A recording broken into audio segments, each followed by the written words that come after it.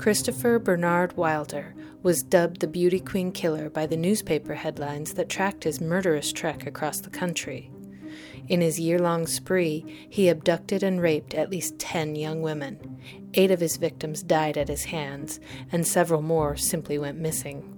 Wilder lured his victims in with flashy cars, an expensive camera, and promises of modeling jobs.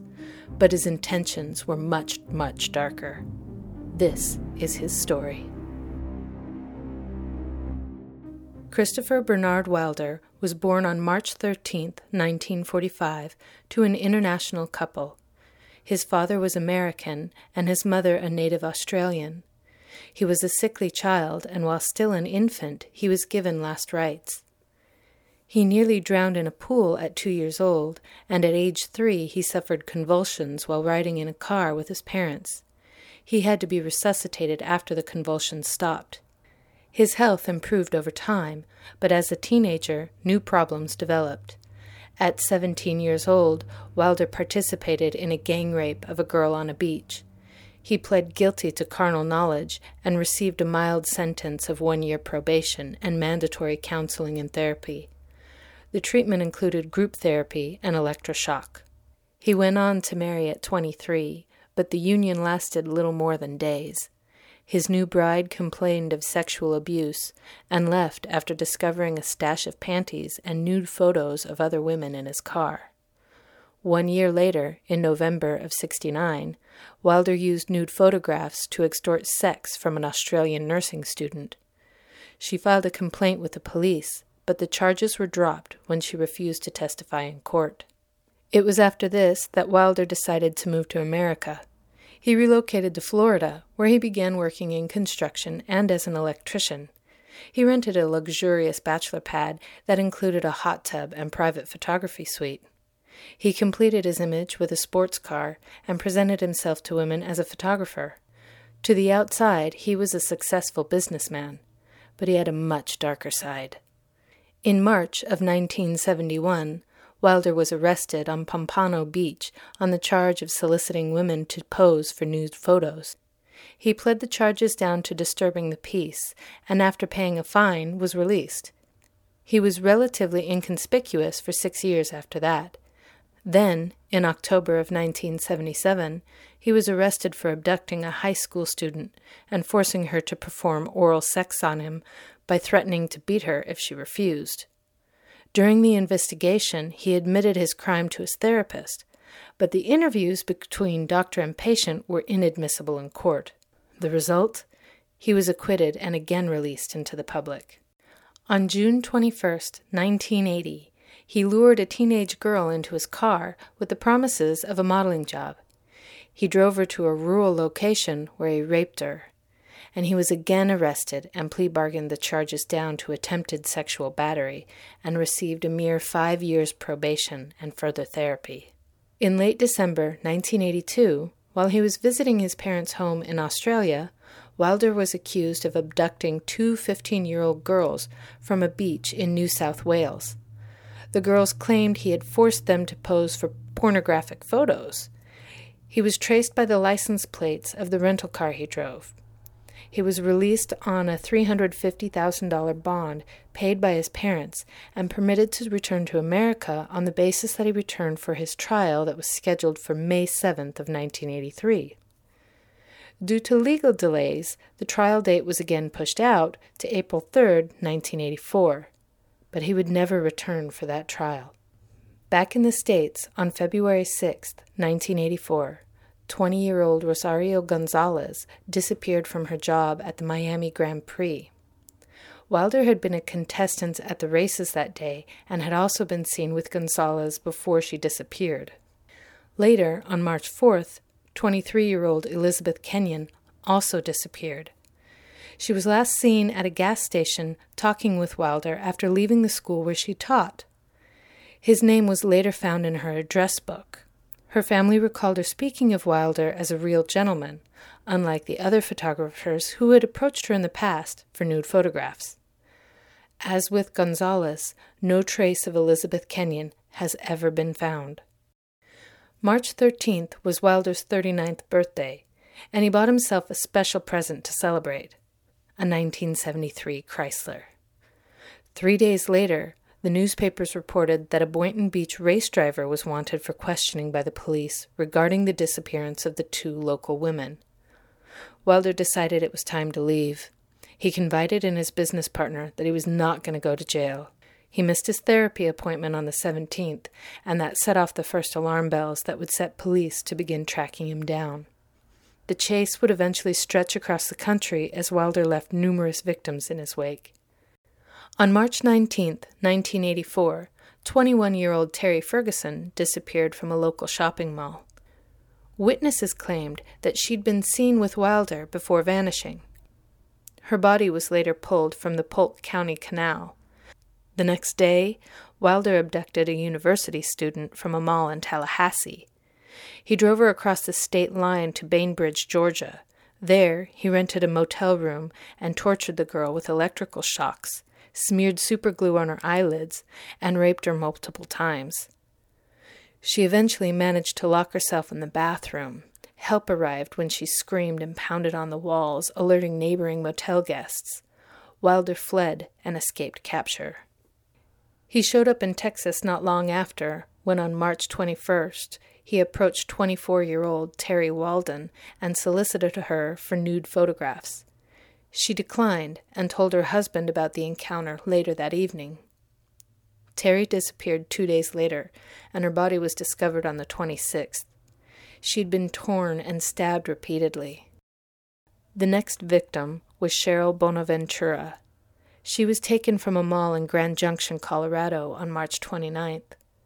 Wilder had been seen soliciting women for photographs in the area and was also seen with Cheryl at a restaurant that afternoon. On April 1st, Wilder took 17-year-old Michelle Korfman. She'd been a teenage model working a fashion show at the Meadows Mall in Las Vegas. Wilder had been seen at the show, smiling and transfixed by the young models that paraded before him in miniskirts. On April 3, 1984, Wilder had been linked with 3 murders, 1 kidnapping, and 4 disappearances. He was considered by the FBI as a significant danger to the public, and his name was added to the 10 most wanted list. The following day, he added to those numbers. He abducted 16-year-old Tina Marie Risico in Torrance, California. He raped her that night and through successive evenings, taking her from place to place as he made his way east. He threatened and abused her to the point where a terrified Tina agreed to help lure in other victims. On April 10th, Dawnette Wilt was lured away from a shopping mall in Merrillville, Indiana. She was raped and tortured for 2 days before Wilder tried to murder her. On April 12th, Wilder stabbed Dawnette and left her for dead outside Rochester, New York. Somehow, she managed to survive and dragged herself to the nearest highway, where a passing motorist found her, picked her up, and took her immediately to the nearest hospital. She survived. Later that same day, Wilder took his final victim, Beth Dodge. She was abducted near Victor, New York, and later found shot to death in a nearby gravel pit. Following the murder, Wilder took pity on his captive Tina. He drove her to Boston's Logan Airport, purchased a one-way ticket, and saw her off to the gate. She was the only victim that Wilder ever released. He wasted no time, though, in beginning his search for new victims. On April 13th, he pointed his gun at a woman in Beverly, Massachusetts. She fled on foot and escaped unharmed. But Wilder went on. He wandered into New Hampshire, where he stopped for gas. There, state troopers recognized his car from the FBI descriptions that had been circulated and approached. Wilder saw the troopers coming, and he dove into his car, going for his gun. State Trooper Leo Jellison jumped on Wilder's back to wrest the gun away. In the struggle, the .357 Magnum discharged, the bullet passing first through Wilder and then into Jellison, where it lodged in his liver. Jellison survived the gunshot wound. Wilder did not. He died almost instantly, and the cardiologist who examined the body deemed the death as the result of cardiac obliteration. Though Wilder was no longer a threat, the death count and number of disappearances attributed to him continued to grow. Cheryl Bonaventura's body was discovered on May 3, 1984, in Utah, 2.5 months after she disappeared. She'd died of gunshot wounds. Michelle Korfman's body was discovered on May 11th, but it would take another month before her body was actually identified. No trace of Gonzalez or Kenyon was ever found, and what happened to them remains a mystery to this day. Wilder was also linked, after his death, to additional unsolved crimes. 2 girls, ages 10 and 11, identified him through mug shots as the man who had abducted them from a park in Boynton Beach and had forced them to fillet him in the woods nearby. The attack had happened in 1983, and until Wilder made headlines, the girls hadn't been able to identify their attacker. There were other, older crimes that were also linked to Wilder. In 1985, Marianne Schmidt and Christine Sharrock were last seen in the company of a man who matched Wilder's description. Their bodies were later found strangled, raped, and repeatedly stabbed. In 1981, Mary Hare and Mary Optis were teenagers when they disappeared. Hare was later discovered, stabbed to death. Optis remains among the missing. In 1982, the skeletal remains of 2 unidentified women were found in shallow graves near property owned by Wilder. One had been dead for several years, and the other a matter of months. On July 6, 1983, Tammy Leppert was a teenage model who was taken from her convenience store job. On March 7, 1984, Melody Gray was 19 years old and working a midnight shift at an all-night store when she disappeared. Her body was found 3 days later in a rural canal in Florida, around the same time and area that Wilder was active. Colleen Osborne was 15 years old when she went missing from her bedroom in Daytona Beach on March 15, 1984. Wilder had been seen in the same area earlier, propositioning girls for modeling jobs.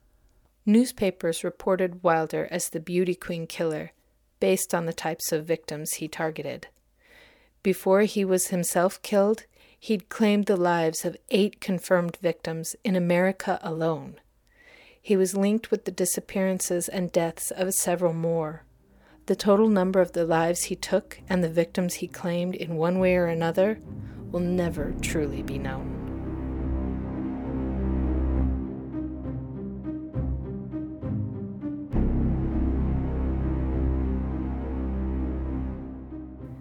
That's it for this week.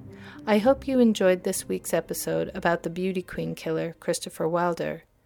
If you like the podcast, please subscribe and feel free to leave us a comment as it helps others find us more easily. Help spread the word by liking us on Facebook or following on Twitter and Tumblr. On a side note, I'd like to send out a special thanks to the Dark Myths Collective. Dark Myths is a collective of podcasts and podcasters dedicated to producing high-quality and emotionally power-packed listening experiences. Their shows span the full spectrum of genres, from history to fiction and crime stories. What binds them together is that they explore the darker side. This allows you to cross genres and discover podcasts that otherwise you might not have found. So be sure to check them out sometime at darkmyths.org. Dark Myths is a really fantastic collaboration, and I'm excited to be a part of it. I'd also like to send out a thank you to Travis Dow at the History of Alchemy podcast for his wonderful help in designing our new Brutal Ends logo. The History of Alchemy podcast is way worth a listen and subscribing. As always, if you have any questions, comments, or an idea for a podcast, send us a message at info@brutalends.com. Until next time.